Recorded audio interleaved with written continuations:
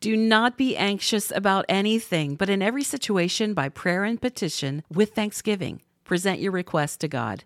That's Philippians 4, 6, and 7. I have always wanted to be a real-life Disney princess. I love movies like Cinderella, Beauty and the Beast, and Snow White. You know, all the movies with the classic princesses. But recently, there's a new Disney princess that defeats all the odds.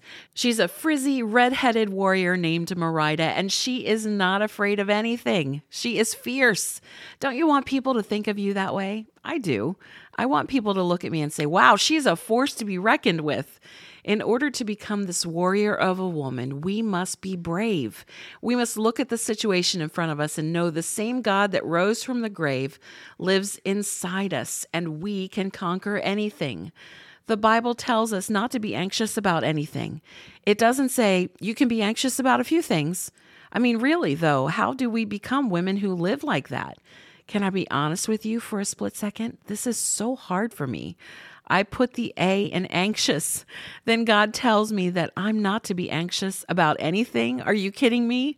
There is hope, though. If I can grab hold of this truth, so can you. We must be grounded in God's word.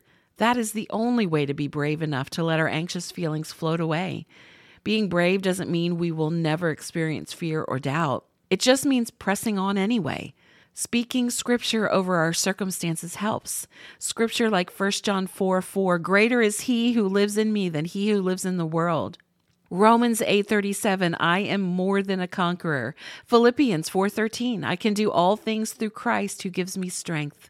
Above all, remember this, you are never alone. Jesus lives within you. When you are in a room, so is he. When you're in your car, so is he. When you're at work, so is he. He is always with you. You are never a party of one, but always a party of two. Be bold, be beautiful, be brave.